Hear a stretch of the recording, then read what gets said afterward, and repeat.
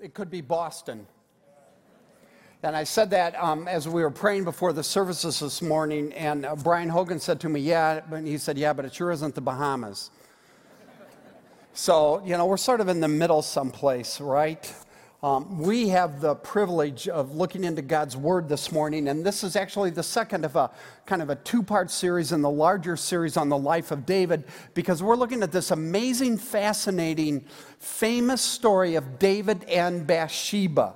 One of the best-known tragedies in all of the world. I mean, David, after all, was one of the greatest men that ever lived, one of the godliest men that ever lived.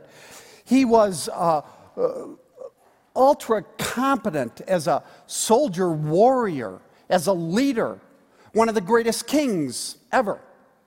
He was a creative, artistic genius, a musician, author of many, many of the most famous psalms in all of the Bible, poetry in all of literature. I like to think of David as the original Renaissance man 2,500 years before the Renaissance ever began.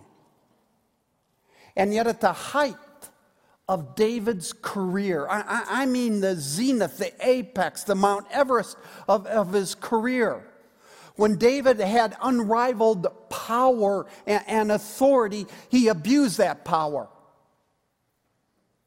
Committed adultery, murder, and actually the murder of a number of his most loyal, some of his most faithful soldiers. Now, the Bible is a spiritual book. The Bible is about how much God loves us and how to live for God. So when we come to a tragedy like this, kind of a dark story, we ask ourselves the question, why in the world is this in the Bible? What is God doing? Why has God placed this here? And I think there are two answers, two reasons that God has given us this David and Bathsheba story. And the first is to show us the huge potential for evil that exists in the human heart, your heart, my heart. I mean, if David, this godly man, can do this, each and every one of us can do horrific evil. And that's what we looked at last week when we looked at 2 Samuel chapter 11 and the beginning of this story, and it bled into chapter 12.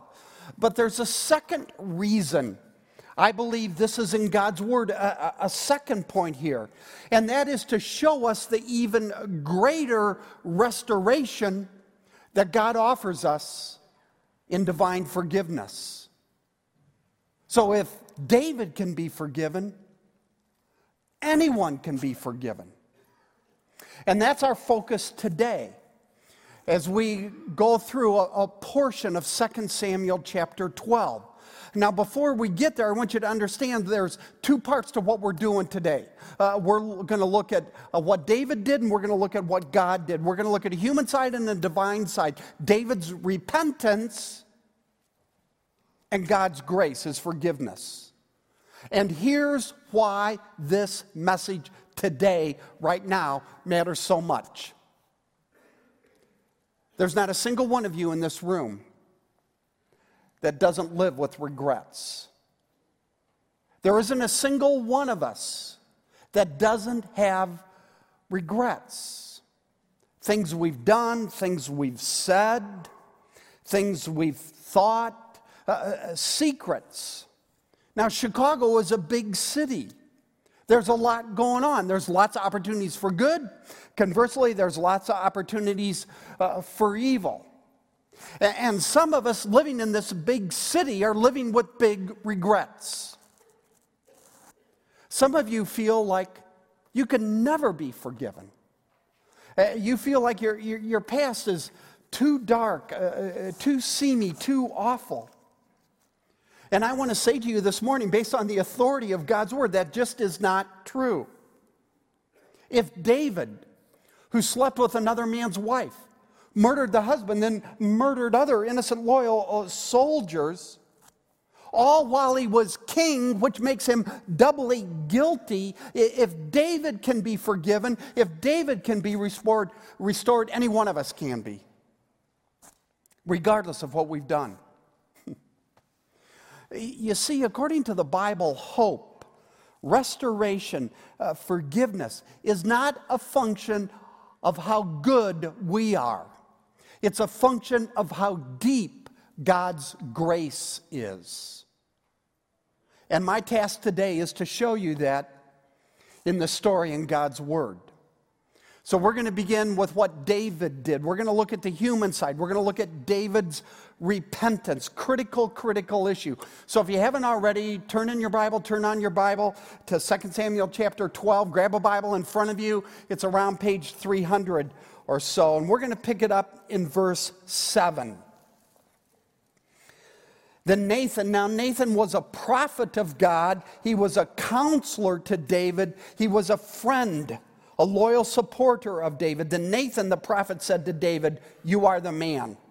This is what the Lord, the God of Israel, says. I anointed you king over Israel. I delivered you from the hand of Saul. I gave your master's house to you and your master's wives into your arms. I gave you the house of Israel and Judah. And if all this had been too little, I would have given you even more.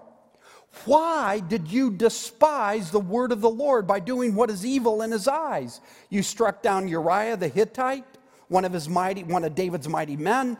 With the sword, you took his wife to be your own. You killed him with the sword of the Ammonites. Now, therefore, the sword will never depart from your house, because you despised me and took the wife of Uriah the Hittite to be your own." Kind of grim. This is what the Lord says. Out of your own household, I am going to bring calamity upon you. Before your very eyes, I will take your wives and give them to the one who is close to you, reference to his son Absalom, and he will lie with your wives in broad daylight. You did in secret but I will do this thing in broad daylight before all Israel. Now, in these last two verses, verses 11 and 12 that I just read, we have a reference specifically to David's son Absalom, a couple references actually. The calamity, God uses the word through Nathan, the word calamity. The calamity refers to Absalom, David's son, who will betray David, the father, attempt to throw David out, take over the kingdom, and works to have David murdered. And God says calamity is coming because of your sin. Now, I want to say something before we get into this issue of repentance about consequences, because we're kind of sloppy in our thinking about consequences. Divine forgiveness does not mean God removes consequences. What it means is God removes guilt. It means God gives you the grace to get through the consequences. We tend to want to believe that change in consequences ought to parallel forgiveness. But it doesn't work that way. It didn't work that way for David. It's not magic. God disciplines us to make us more like his son. And one of the takeaways here is that the pain of consequences that go on in David's life, it'll take us all the way to the end of 2 Samuel, the pain of consequences will always trump the momentary pleasure of sin. Parents, tell your kids that. Parents, talk to your young adults about that. Okay, now what I want to do is unpack David's repentance. Look at verse 13. Then David said to Nathan, I have sinned against the Lord. 6 words, but a statement that reflects spiritual greatness. When Richard Nixon was president, he lied and authorized hush money to cover up his crimes.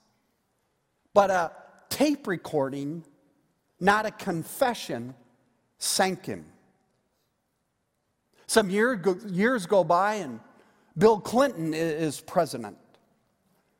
And when President Clinton looked into a TV camera before a national audience and lied, it was a dress, not a confession that led to his impeachment. Now, David, when we come to his confession, the beginning of his repentance in verse 13, has been living with this for about a year. And according to his own testimony in Psalm 32, it's been an awful year. He talks about his strength being sapped away. He talks about his bones aching. He talks about God's hand being heavy on him. It's a description of guilt, of David's angst, all before he comes clean, as he comes clean in verse 13. Yet, David knew what Presidents Nixon and Clinton also knew. And that is, confession for a political leader is political suicide. And for 12 months, David just covers it up, hushes it. Confession for a leader results in the irretrievable loss of face and respect. And the leaders have a way of justifying it by saying, well, if I come clean, then it'll result in chaos in the country or chaos in the company. And they keep on covering it up. It's just self-justification. Yet when we come to verse 13, what we discover is that David was made out of a different metal, different fiber, because he realized that God and his ways trump everything. So in spite of the political consequences, David comes clean. And in the palace, in the courtroom, before the prophet, maybe before others, he confesses his sins. 6 words: I've sinned. Now, what is confession? Well, confession, as we see here, is the open, unguarded admission of guilt. It's verse 13. Doesn't have to be eloquent. Doesn't have to be long. It just has to be honest. And the reason I think this is indicative or a statement of spiritual greatness is because godliness is never having it all together. That's impossible. That person doesn't exist. Godliness is not image management, looking good. It's the willingness to come clean when you blow it, regardless of the consequences, regardless of the cost. It's the willingness, let me come at it a little differently, it's the willingness not to isolate, to retreat, to withdraw. It's the willingness to allow other people into your life, other friends, Nathan. And you listen to them because you know your biggest weaknesses are often your biggest blind spots, and you need other people to expose them because by definition you're blind to them. And I say that because I don't want you to miss the role of a friend, a prophet, a Nathan in David's life. I don't want you to miss the role of another person in repentance. It's, by the way, why this marriage ministry we have called Re-Engage we're so very excited about, where couples come alongside other couples, help them working through issues so they can get to be where God wants them to be. You and I desperately need people in our lives that can help us with our blind spots, because by definition we don't see them. And I can promise you, your greatest weaknesses are often your biggest blind spots. Now, what I'm doing is just setting the table, and I want to go deeper. And so I want to leave for a little bit 2 Samuel chapter 12, and I want to go to Psalm 51. So turn with me ahead a couple hundred pages to Psalm 51. Now, I've said before, what we see in 1 and 2 Samuel is David on the outside, but when we go to the Psalms, what we see is David on the inside. And Psalm 51 is David's diary of his repentance, following his sin with Bathsheba, Uriah, and on and on. And by the way, Psalm 51 is how we know David's confession is genuine, because not all confessions are genuine. David's confession leads to repentance. So what we have in Psalm 51 is David on the inside. Now this, you need to know when we come to Psalm 51, this is the most complete repentance in the Bible. And it's absolutely critical for us as followers of Christ, because repentance is the key to life change. Anything short of repentance doesn't lead to change. So we're looking at this because I want to help you be a person that changes for the glory of God. All we're going to do is read the first 4 verses.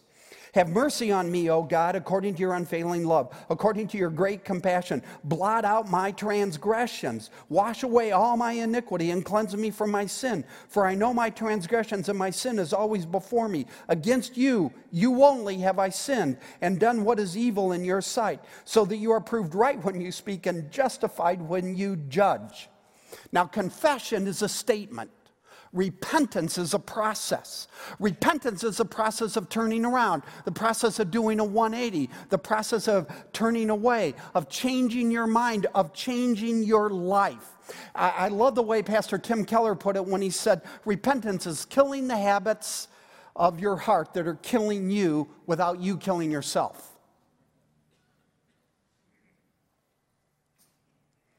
And repentance, according to Dr. Keller, it involves 3 parts. There's a thing with your mind, a thing with your will, and a thing with your heart. And all 3 of these parts are in verse 4 of Psalm 51. So here we go. How do we get to repentance? What does genuine repentance look like? First of all, with your mind, you see your deed as evil. In verse 4, David says, I have done what is evil in your sight. Now, guilt, let me talk about guilt for a minute. Guilt wears many different faces, right? There's true guilt, false guilt. There's proportionate guilt, disproportionate guilt. All sorts of people have always done things they should feel horribly guilty about. Say murder, robbery, on and on. Think Hitler. But they don't feel guilty about them. Then there's another set of people who do just seemingly little things or little missteps, and they feel horribly guilty about them, and they shouldn't. So we have true guilt that we don't often feel, and then we have false guilt that many of us struggle with. And the point is that when we are trying to get at guilt before God, we cannot trust our hearts. We cannot trust our feelings. They're fallen. You cannot deal adequately, correctly with guilt. True guilt, unless you know what's morally right and wrong. And psychology, science, education, your heart can't tell you. They cannot tell you. Only religion can. I believe only the Bible can. David sees his deed as true guilt because he knows there is a standard above his heart that judges his heart, and the standard is God's word. So what does David do? David goes to God's word with his mind, and he understands that what he has done is evil in God's sight. David does not say here, what I have done is evil in the sight of my parents or evil in the sight of my friends. But God, it's evil in your sight. Genuine repentance, sustainable change demands you see what you've done as evil. Not more and not less. And there's this mind thing. So David's confession in 2 Samuel chapter 12 and verse 13 parallels identically what he's saying here in Psalm 54:1. And both are extraordinary statements on the part of one of the greatest men who's ever lived of his own true guilt. Now there's a second part. A second piece of genuine repentance, sustainable change. And that is, with your will, you take full responsibility for your actions. And look at verse 4 again. In verse 4, David says, I sinned. I sinned. Unlike Adam and Eve in the garden, remember Adam and Eve in the garden? God comes to Adam, I'm sorry, God, the woman you gave me. And God comes to Eve, and Eve says, well, it's a serpent. But here, with David in Psalm 51, in 2 Samuel chapter 12, there's no deflection. There's no blaming somebody else. There's no self-pity. There's no sense of being a victim. David takes full responsibility. I've sinned. I've done this. He owns up. Now, you 20-somethings, Ted talked about the table. 30-somethings, those of you that are single, you're building your lives. Many of you want to be married. Not all of you, many of you want to be married. And you want your life to count. You want to live a life of purity. But your friends, are drinking and partying and sleeping around. And you justify your behavior by telling yourself, all my friends are doing it. All my friends. And unintentionally, you assume a victim posture. And you deflect responsibility. Healing, purity begins when with your mind you see your deeds as evil, and with your will you take responsibility. You own it. And this is precisely when healing begins in marriages. She's impossible. He's angry all the time. And your marriage just sort of spirals the drain. And one day you wake up and you say, you know what? I'm not responsible for her, but I'm responsible for me. And I've got my stuff I've got to deal with. And so moving forward, I'm going to take responsibility for my actions. And whenever that happens in a marriage, I can promise you, healing begins. So there's a deal with your mind, there's a deal with your will. If you want to get to real change, if you want to get to real repentance, you want to sustain it over the course of your life. But third, and this is the more difficult, the more complex part, with your heart, you develop a distaste for your sin because of a renewed awareness of God's love for you. Now we have to work a little bit to see this in our passage. But in verse 4 at the beginning, David says, against you, you only. You. Against you, you only. Now we call this doubling. It's a way of speaking that intensifies the statement. So when David says, against you, you only, David is speaking with intense emotion. David is horrified in his heart at his evil because of his renewed awareness of the deep, deep love God has for him that he expresses in verse 1 at the front end of the psalm. Now, you need to understand when David says, against you, you only, David is not speaking theologically. He is not speaking precisely. Because we read this and we say, what? How can you say against God only? Look what you did to Bathsheba. Look what you did to Uriah. Look at how you wrecked all these other soldiers' families' lives. David, you've defrauded. David, you've murdered. David, you've sinned against a whole lot of other people. David is not speaking with theological precision. If he was, he would say, against you I've primarily sinned. This is a prayer, a psalm, a poem of repentance. And David is speaking metaphorically about how awful what he did was because he offended the living God. And that's so awful, all other aspects of it pale in comparison. And so when David says, you, we see David's heart. We see his hatred in his heart of what he has done to God. And we know he's changing. He's repenting. Now this weekend, this crazy, raunchy sexploitation movie, 50 Shades of Grey, has come out. It's based on a book. It sold north of 100 million copies around the world. It's just a big buzz in our culture. And so we got the violence Ted prayed against going on, and we've got this kind of stuff that is condoning, kind of playful violence, I guess, in a sexual relationship apart from marriage. And the reason I mention this is because on Friday I tweeted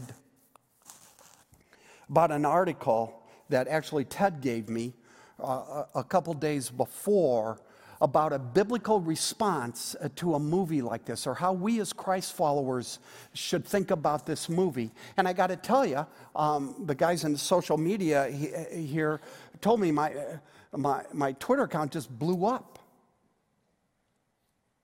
Click after click after click. If you want to read the article, and I'd encourage you to read the article, if you want to think biblically about this, you can just access me at Pastor Rob Boo. That's my Twitter account, at Pastor Rob Boo. Get the article. Just don't read it right now.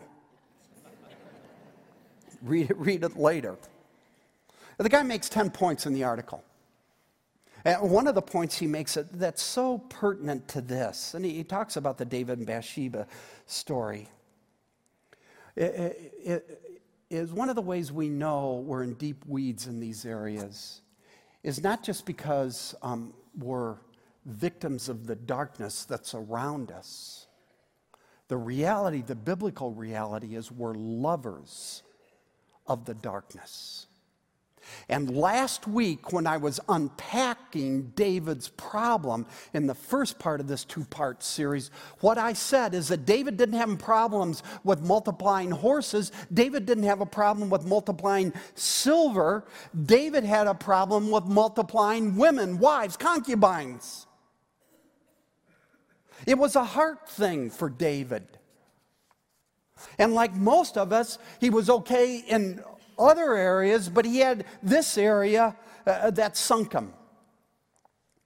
And when David says here in Psalm 51, against you only I have sinned, he's doing a 180 in his heart.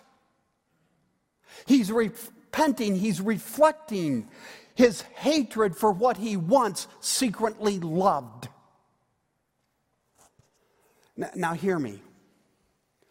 When your vision of God, your experience of the love of God, your knowledge of the greatness of God becomes the thing that causes you to hate what you've done in the darkness, then you will repent.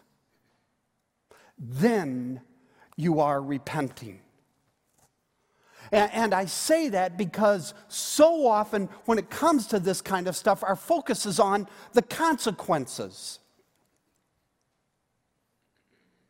And if our focus is exclusively on the consequences, sometimes that's nothing more than self-pity, and it's not repentance at all.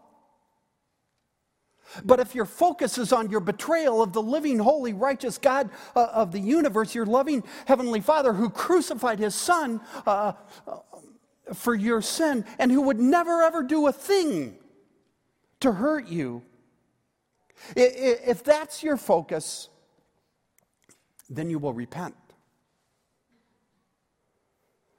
So what this means is if a friend that comes to you, a Nathan type, and says, you know, man, I love you, but you drink too much. Or your wife says, you know, you work too much. Or somebody says, you know, you're just too angry. And you say, yeah, you're right. But over time, once the pressure is lifted, once they stop speaking that truth into your life, unless you develop an emotional hatred, a distaste in your heart for that evil, for that action, for that behavior, you won't sustain a change because you're focused on consequences. Not the love of God. Repentance, then, is fundamentally vertical. You hate what you've done because of your renewed awareness of how much God loves you in Jesus Christ. And you can't recover from that. Now, I've taken some time on David's side, this repentance side, because we have to think profoundly about repentance if we're going to get to profound change. And I want you to be free to change. But now let's go to the divine side. Let's look at God's restoration. Let's look at this divine forgiveness. And we find it back in chapter 12. So go back to 2 Samuel chapter 12 and just one verse. Verse 13.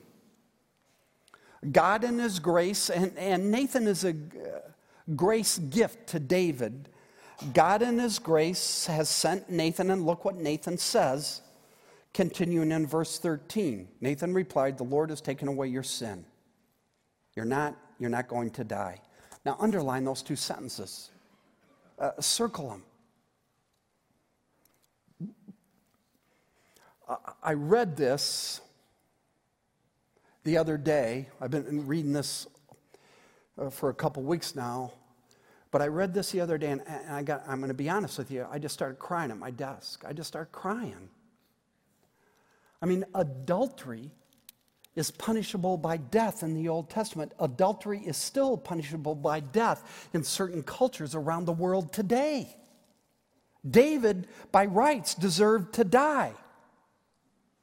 But God, through the prophet Nathan, comes to him and says, not only David, you're not going to die, but he says, God has taken away your sin.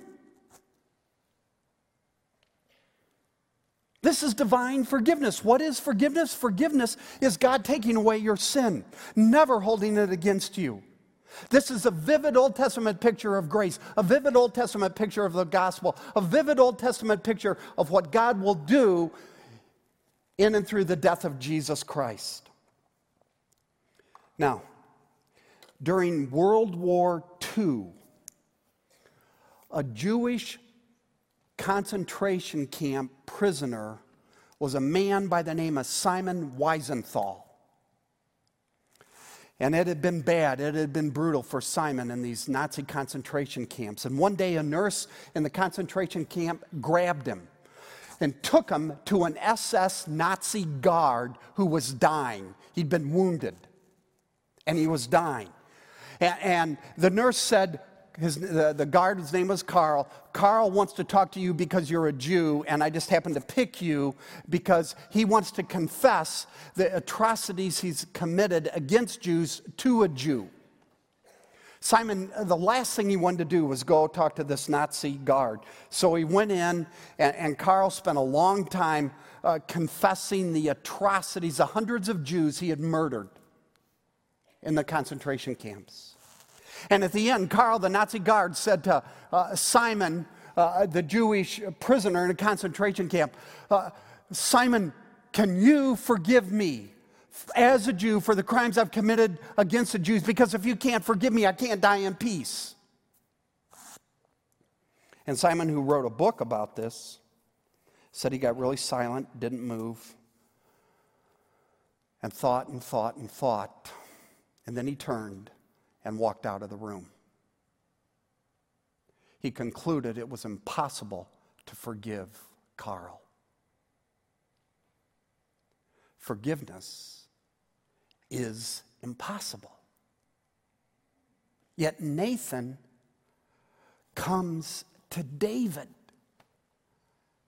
and says, the Lord has taken away your sin. The Lord has forgiven you. Divine forgiveness, this forgiveness of David, is totally undeserved. It's totally unmerited. It's totally free. And for those of you that feel like you can't be forgiven, if God can forgive David, he can forgive you. Now, how? How in the world can God do this? And the answer is in and through the person and work of Jesus Christ. You see, this courtroom of David in 2 Samuel chapter 12 points to another courtroom, the courtroom of Pilate. And here in this Old Testament courtroom, Nathan says to David, you are the man. And in the New Testament courtroom of Pontius Pilate, Pilate goes before the Jews and, speaking of Jesus, says, here's the man. Wording is very similar. And in both courtrooms, what's going on is really backwards. It's upside down. It's topsy-turvy. Because here in this Old Testament courtroom, David, who's on the throne, should be in the dock. And in Pilate's courtroom, Jesus, who should be on the throne, is in the dock. Why? Because Jesus Christ was condemned to die so we could go free. Jesus Christ was condemned on the cross. So in Pilate's courtroom, nobody came to rescue Jesus on the cross. Nobody came to rescue Jesus. Nobody shows up because God sent Jesus Christ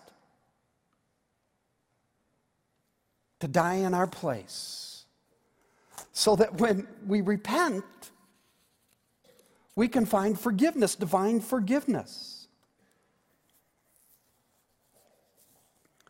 Now, underneath David's abuse of power, his betrayal, adultery, murder, and on, there was a deeper problem. And that is David lost sight of the redeeming, renewing grace of God, the love of God. Underneath David's physical adultery was spiritual adultery. And David needed Bathsheba's arms because he didn't have God's. He needed Bathsheba's beauty because he didn't see God. He lost sight of God's beauty.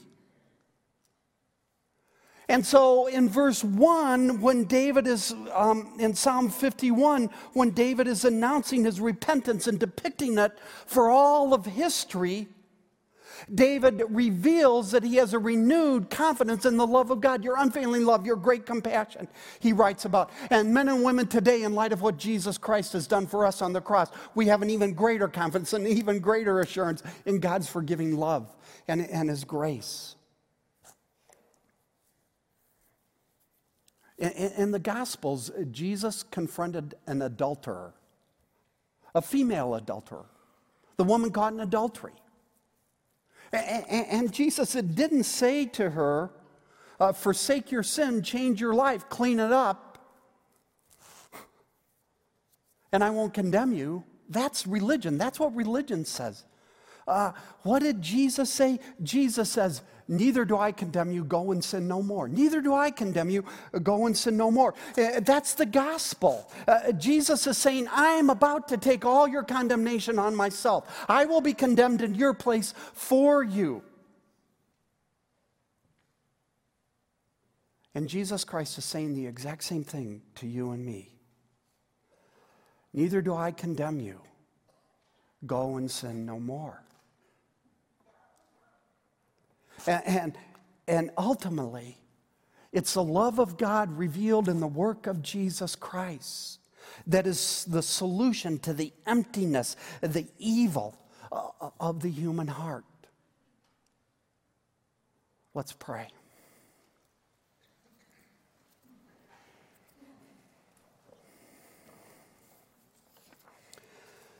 So God, as we come to you,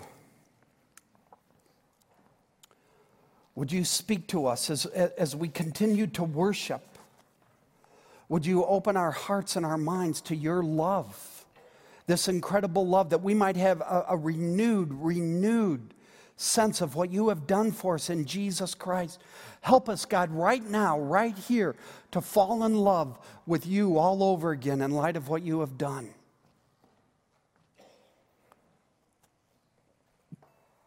I pray in the name of your Son. Amen.